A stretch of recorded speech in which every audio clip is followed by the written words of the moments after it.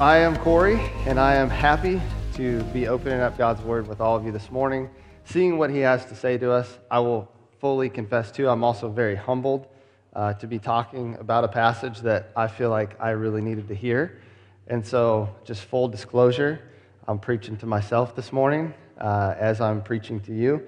But I've always loved the book of 1 Corinthians. And I was thinking about why. Why do I love this book so much? And it took me a while, but as I kind of thought about it, I think I really like the book because they're so messed up. The Corinthians are so messed up. I mean, you would think Paul was writing to like a bunch of prison inmates or maybe trying to reach out to the bar crowd or something, but he's writing to the people of God.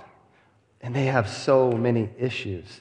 And I mean, like, juicy issues, right? Like, I mean, there's a lot of crazy stuff happening in Corinth.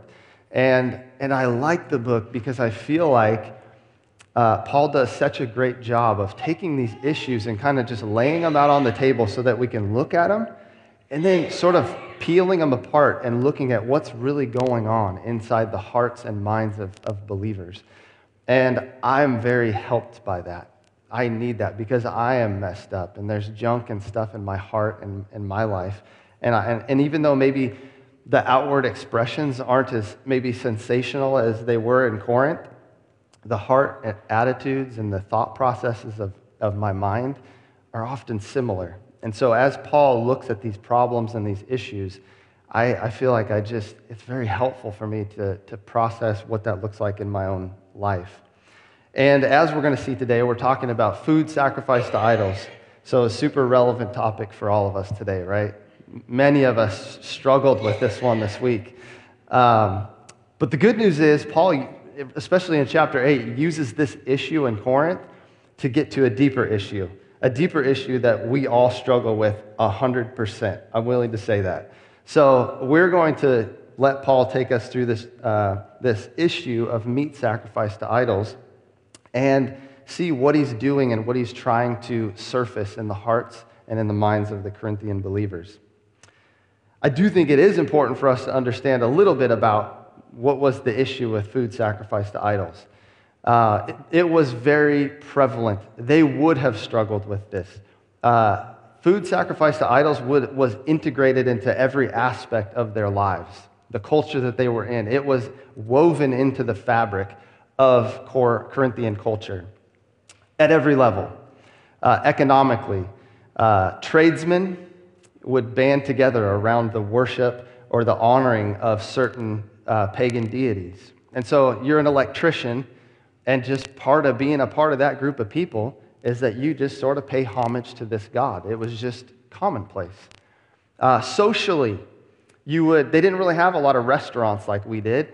And so a lot of times the meals were held in these pagan temples. And part of the full meal deal was there was a sacrifice to the god, and it was as if the god was entering the meat, and then you were going to somehow be endowed with whatever power or good fortune that god would bring to you. And so it was politically, it was okay that they just did these things. And so in the course of a week, you would be confronted with this over and over again as now a convert to Christianity. And so it was a big deal. It was an issue that they would have struggled with, and they were struggling with. And there were sort of two groups, as you might imagine, like there usually is. There was, let's call them the more progressive group, who looked at the issue and actually were trying to make the case, hey, these idols are really nothing. And so we don't need to worry about not being involved in these things because they're not really real. And it actually shows our maturity as Christians if we do participate in these things. So you had those Christians, and then you had people on the other side that were, let's say, maybe more conservative in their approach.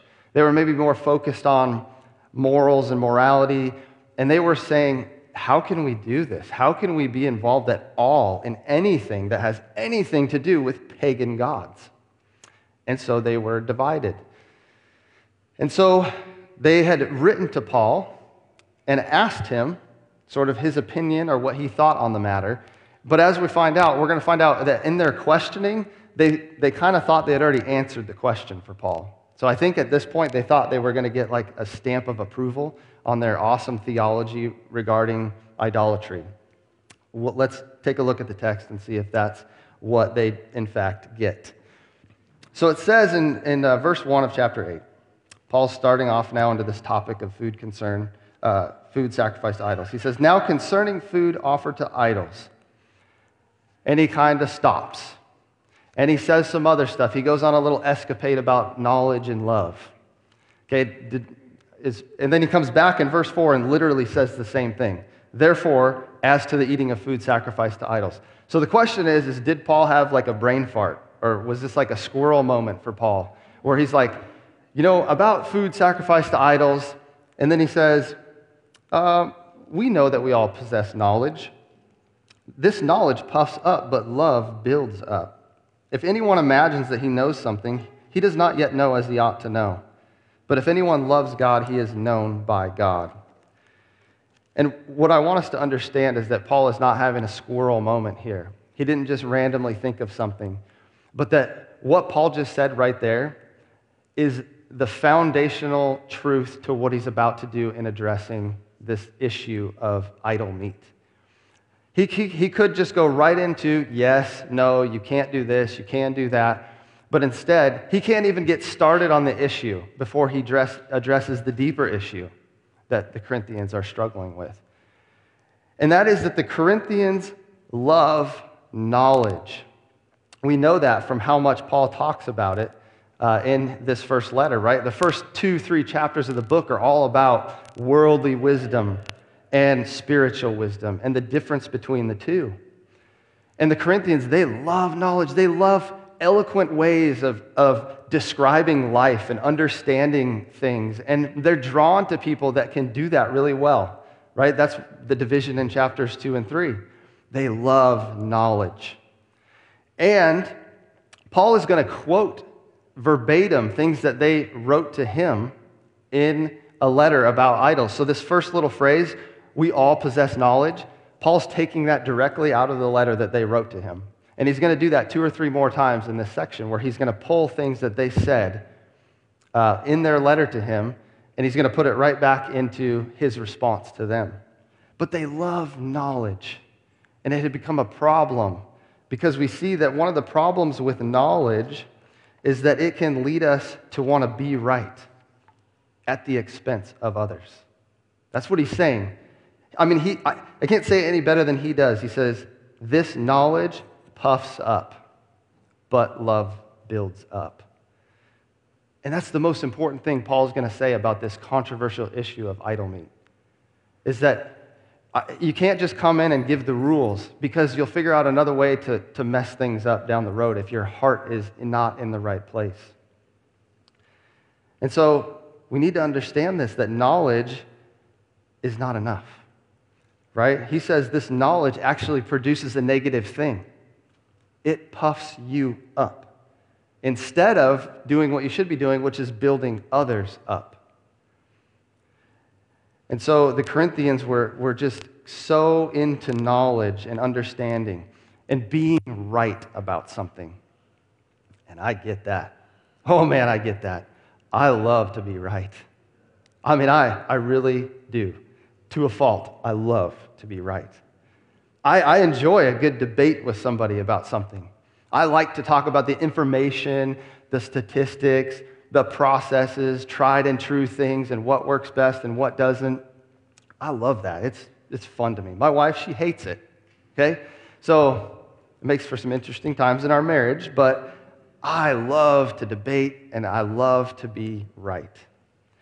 And the thing is, it doesn't happen very often, but every now and then, you have that moment where you maybe sway somebody your way a little bit. You're talking and you're talking about things and they're like, that's an interesting point. I've never thought about it like that. Oh, man, I love the way that you explained that. Like, it really helped me understand this. And, man, I'm going to have to think about that. Oh, man, it doesn't happen very often for me, okay? Maybe I'm not a great debater, or maybe my points are just terrible, or my positions are horrible. I don't know. But it does happen every now and then, and when it does, it feels so good. It really does feel good. Why? Why does it feel good? Does it feel good because I feel like, man, I'm so happy that I helped that other person? I think that their life is going to be so much better now, that they see it like I see it. The reality is probably not. The reason I feel so good is because it validates me. I feel like I'm bigger in their eyes, or like I really am pretty smart. And they saw it, and isn't that great? And I feel good about it. Honestly, it's puffing me up, right? And Paul's saying, this is what you guys want that so much. You love knowledge and you love being right so much that you're willing to do it at the expense of other people. So we can talk about idol meat, and we're going to talk about idol meat, but we need to talk about a greater issue here, is that if you want to be right more than you want to be in right relationships with other people, then you're wrong. The Corinthians had learned the art of being right and being dead wrong at the same time. I mean, isn't that lame? That you can be right and be dead wrong at the same time? I mean, I don't like that at all. That's a hard one for me to accept, that I could actually be right about the information, or some of the information, and then turn around and be completely in the wrong. And the Corinthians had mastered that art. And honestly, it's not a hard art to master. It's really easy to do. To love being right more than you love right relationships with other people. And Paul's trying to get them to see that. He says, you're lifting yourself up, and in so doing, you're putting others down. And you're literally doing the opposite thing that you should be doing as followers of Jesus. You should be building others up in love and putting yourself down. That's the gospel theme. That's what we see in Jesus. And he's like, you're living antithetical to the gospel right now in this issue. It's caused you to lose sight of the heart issue here. And so, knowledge can lead us to be right at the expense of others, whereas love will lead us to live right in relationship with others. And that is Paul's primary concern, even as he dives into an issue like idol meat sacrificed to idols. And so if we want to be right more than we want to be in right relationships, we're wrong. We just are. And here's the thing. It gets worse, you guys. It really does get worse. So in verses 4 through 6, he's going to quote more truth, more information, right? More theology that they were quoting as grounds for why they had the right and the freedom to eat the idol meat. And so Paul, on an information level, he's going to agree with them. In verse 4, he says, therefore, as to the eating of food offered to idols, we know, back to the knowledge thing, and he's quoting them. These are things that they were telling Paul in their question about idol meat. We know that an idol has no real existence.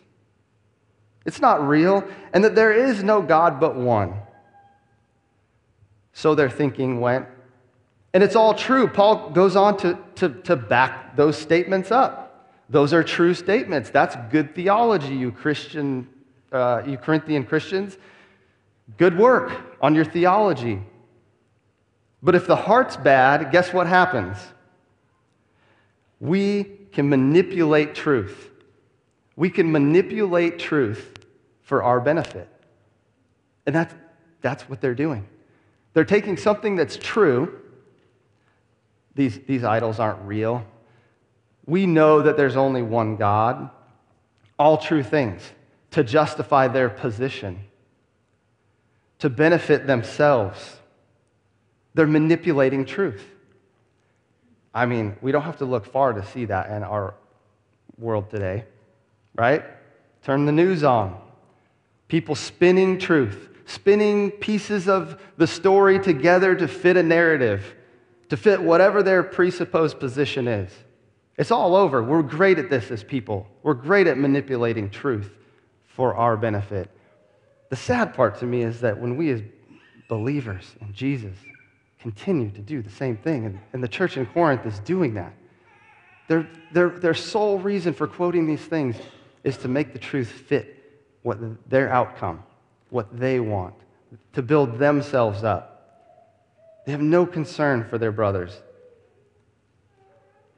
And so on an informational level, Paul can say to some of what they said, great, you have knowledge, but you're still wrong in your application of that knowledge. You're missing something. Because they were all about their rights and their rights and their freedoms.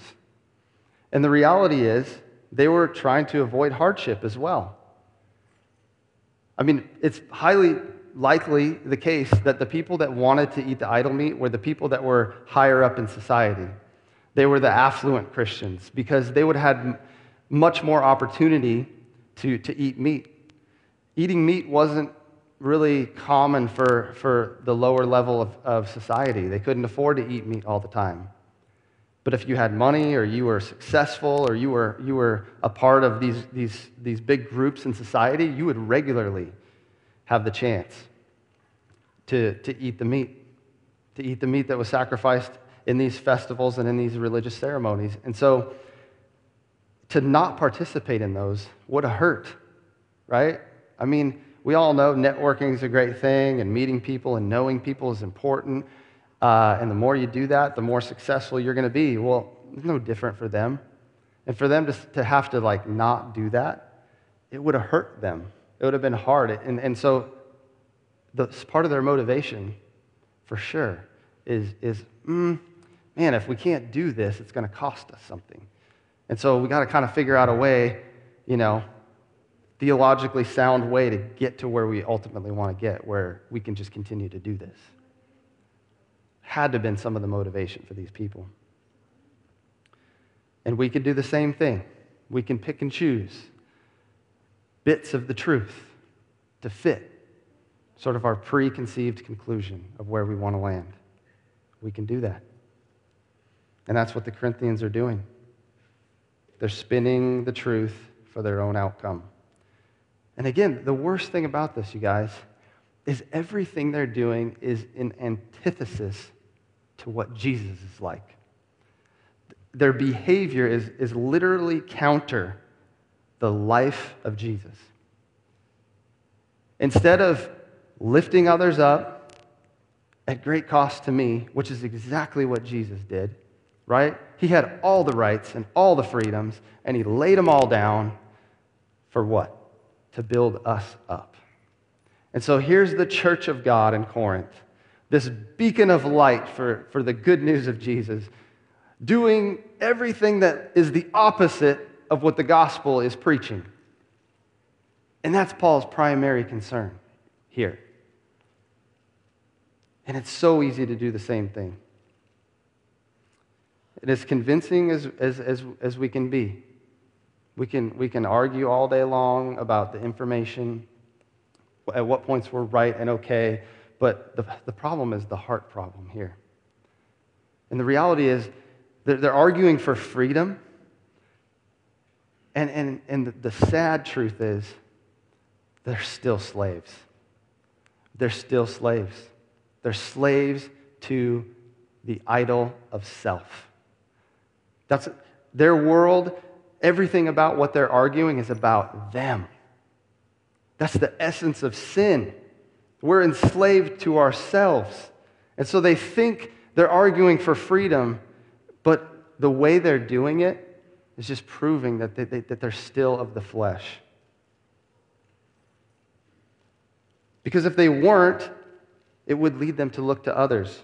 Because love leads us to accept the struggles of others, even when it negatively impacts us. That's what he said. This is where he's going to turn this thing in verse 7. He says, however, not all possess this knowledge. Not everyone has this knowledge that you talk about. Not everyone is where you are on this issue. It's not as simple for some people to just say, well, these idols aren't a real thing, and there is only one God, and that's the truth, so get with it or get out. Some people, it's not as simple for them. They have a struggle, and that struggle is real. I mean, you need to understand, it is hard for us to understand, I think, how this would be a struggle until we start to realize how integral this was to their life. I mean, think about Aphrodite, the goddess Aphrodite. She was in Corinth along with her 1,000 temple prostitutes. Okay, so we know in our day and age, pornography is a big deal. It's very accessible. And it has a very strong grip on people. Well, guess what? That was part of the whole full meal deal of pagan worship. And it wasn't a shameful thing in their culture. It was celebrated. I mean, it was great. You go to the temple and you get to do these things. You don't have to hide. You don't have to worry about getting in trouble. And so you have people, this is what they came from. And you have these people that are like, well, okay, that stuff's not real. Those gods aren't real. There's only one God. And they were actually, based on some of the language here, even pushing some of these struggling Christians to join them where they were in their position and say, you should be able to still do these things because they're not real, because there's only one God.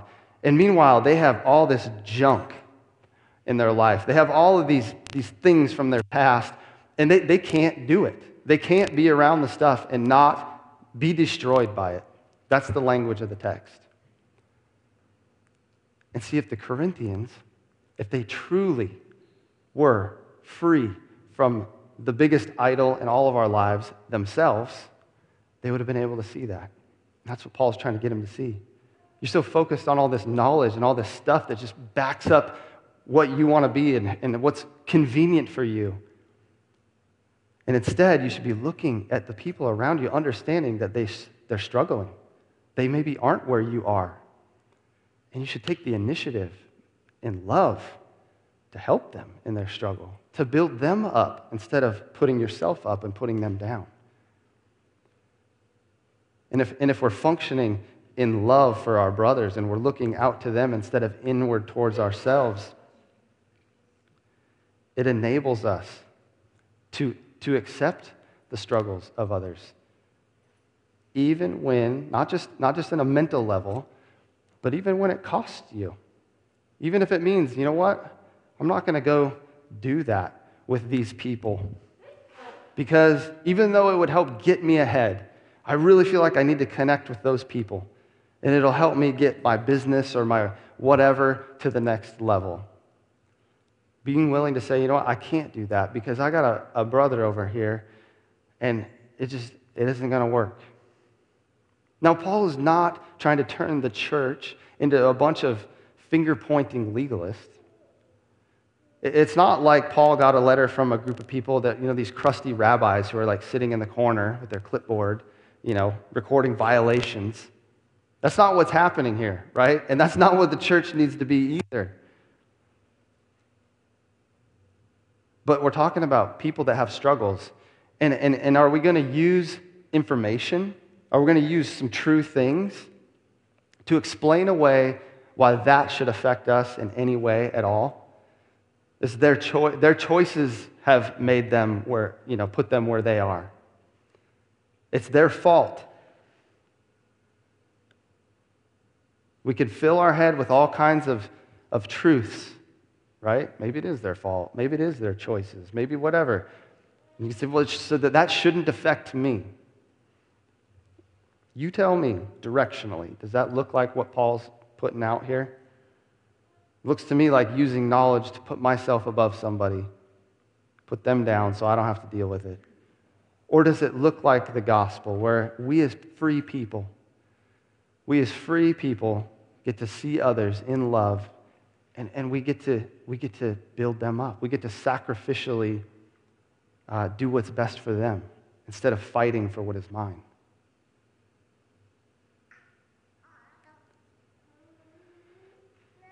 And everything you could say about why not to may be true, but it also is not loving.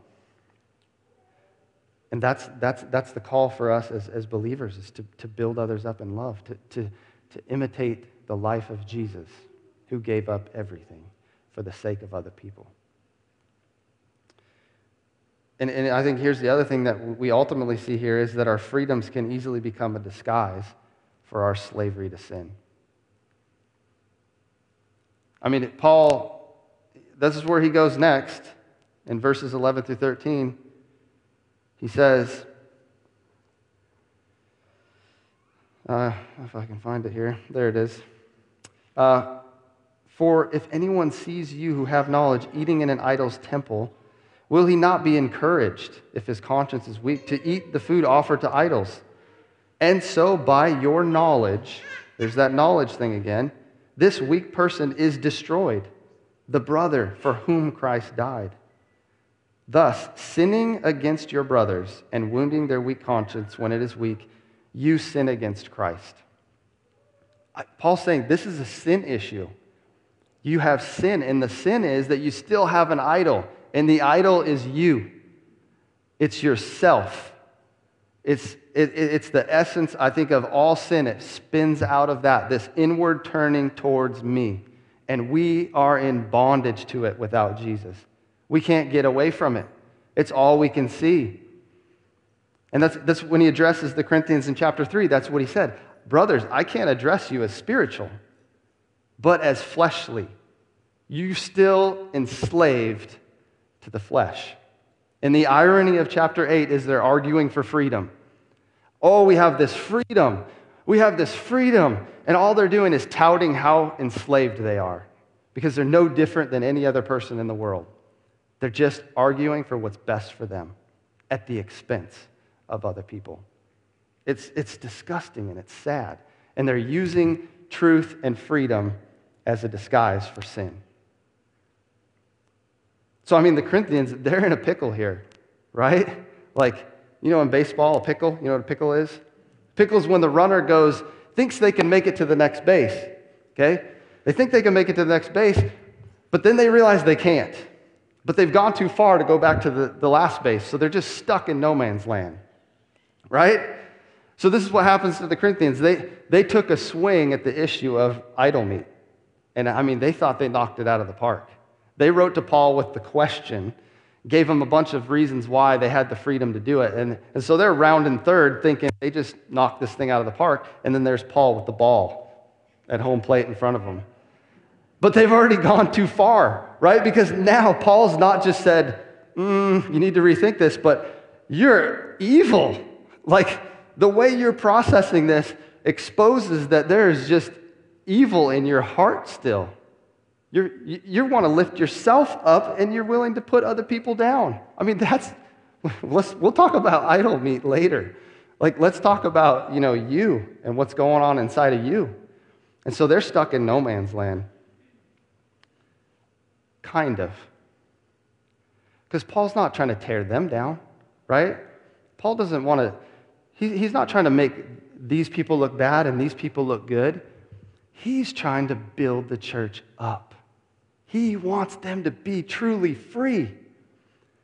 And so he gives them a picture of that, and as he closes here in 13, he says, therefore, if food makes my brother stumble, I will never eat meat, lest I make my brother stumble. You see, in Christ, we have the freedom. In Christ, only in Christ, do we have the freedom to willingly sacrifice for the good of others. And I'm just going to tell you right now, I had that phrase written down in my notes early on this week. And I was like, you got to be kidding me. Like, I don't like that phrase. I mean, that's not a super exciting thing to come in and be like, I've got good news, guys. You have the freedom to sacrifice stuff in your life for other people. Isn't that great? Like, aren't we all excited about that? And as I thought about it, I was like, man, do I believe that? And I truly believe that. I truly believe that that is freedom. Because if sin really is this inward turning on myself to where everything in life is interpreted through the lens of me, that is slavery, people. You can never get away from it. And that's our world. That's our life. Is that I have to figure out how to be fulfilled myself. I have to look at everything with how does it affect me? What does it benefit me? And it'll never be enough, right? It's never going to be enough You'll never get enough. You'll never be successful enough. You'll never actually have real, meaningful relationships with people because it's just a destructive way of living life. Self-oriented, who wants to be around a self-oriented person? A self-absorbed person? None of us. So we all learn to disguise it just enough so that people will be around us. But we're not free.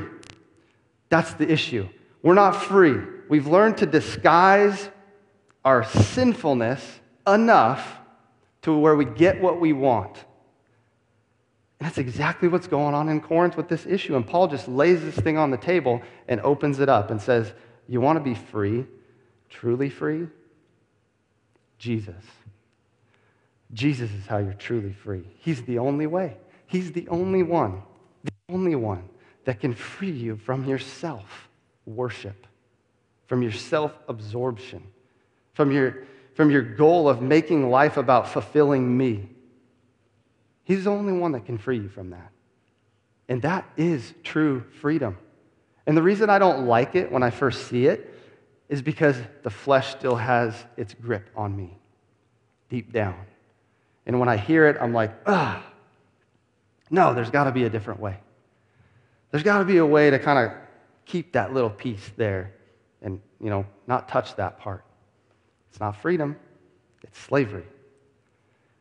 And true freedom comes only in Christ when he frees us to be able to willingly and gladly sacrifice because we want to build others up and we're free from interpreting all of life from me. Jesus frees us from the need to be constantly self-validated so that we can actually see other people. He frees us from being slaves to self-actualization, to where life's all about me, reaching my potential and being the best me that I can be. Because Jesus makes us the best me that we can be. He's already done it. That's the gospel. He gives it to us in Christ. We're free. We don't have to spend our lives toiling for it. Whatever you think you're going to get for yourself, Jesus already gives it to you, and he gives you more of it. It's the only place true freedom is found. And it's the only way that you can look at something like sacrificing for other people and be willing and glad to do it. Is only if you're truly free, if Jesus has truly set you free, and you've truly crucified the sinful flesh in you. And so, it's like Paul, and I think sometimes we look at Paul, he says stuff like that, and we're like, he's just a freak, man. Like, why does he have to say stuff like that? Like, it's annoying. I mean, right? It's like, okay, Paul, you just one-upped everybody, Okay, if food causes my brother to stumble, I just won't eat, And it's like, I think sometimes I get frustrated. I'm like, goodness, man, can you just be real for a second? And the truth is, he is. He is being real. He didn't get an extra dose of the serum, okay? He's not like a super guy. I think he just believes the gospel. He just believes it. He cultivates that continuously in his heart and in his mind. And the question is, are you going to cultivate that belief? Are you going to turn away from self? Are you going to let Jesus free you? And so I just ask this morning, as we think about this, how does that sit with you? The idea that God may want you to give up something that is a right for the sake of somebody else who's struggling. I mean, think about this in your marriage. How much of your marriage have you lived a slave to self? And I'm preaching to myself. How much of this last week, how many days go by where I'm, moping around because I'm not getting what I want or things aren't getting done the way I want them done. And I'm creating relational distance between my wife and my kids. How much of my life am I going to live that way? And the reality is, it's a whisper away. Freedom is always a whisper away for those who are in Christ. I'm not saying it's going to be easy, but we have freedom in Christ, and we have to cultivate that in our hearts and in our church. And we got to point each other to Him, because otherwise we're going to fight about a bunch of stupid stuff. And we'll try to make rules to get along, but it won't work. It won't work because the heart's bad. And so Paul's calling us to true freedom, and he's confronting that idolatry of self in our hearts and in our lives. And if we give that up, we have true freedom. And we're able to not think of ourselves and build ourselves up, but we're able to look to those around us and build them up. And so the question is not, can we eat the meat, primarily. The question is, are we free? Are we truly free? Free to sacrifice? And are we exercising that freedom in our day-to-day lives? And I truly hope that we are. Will you pray with me?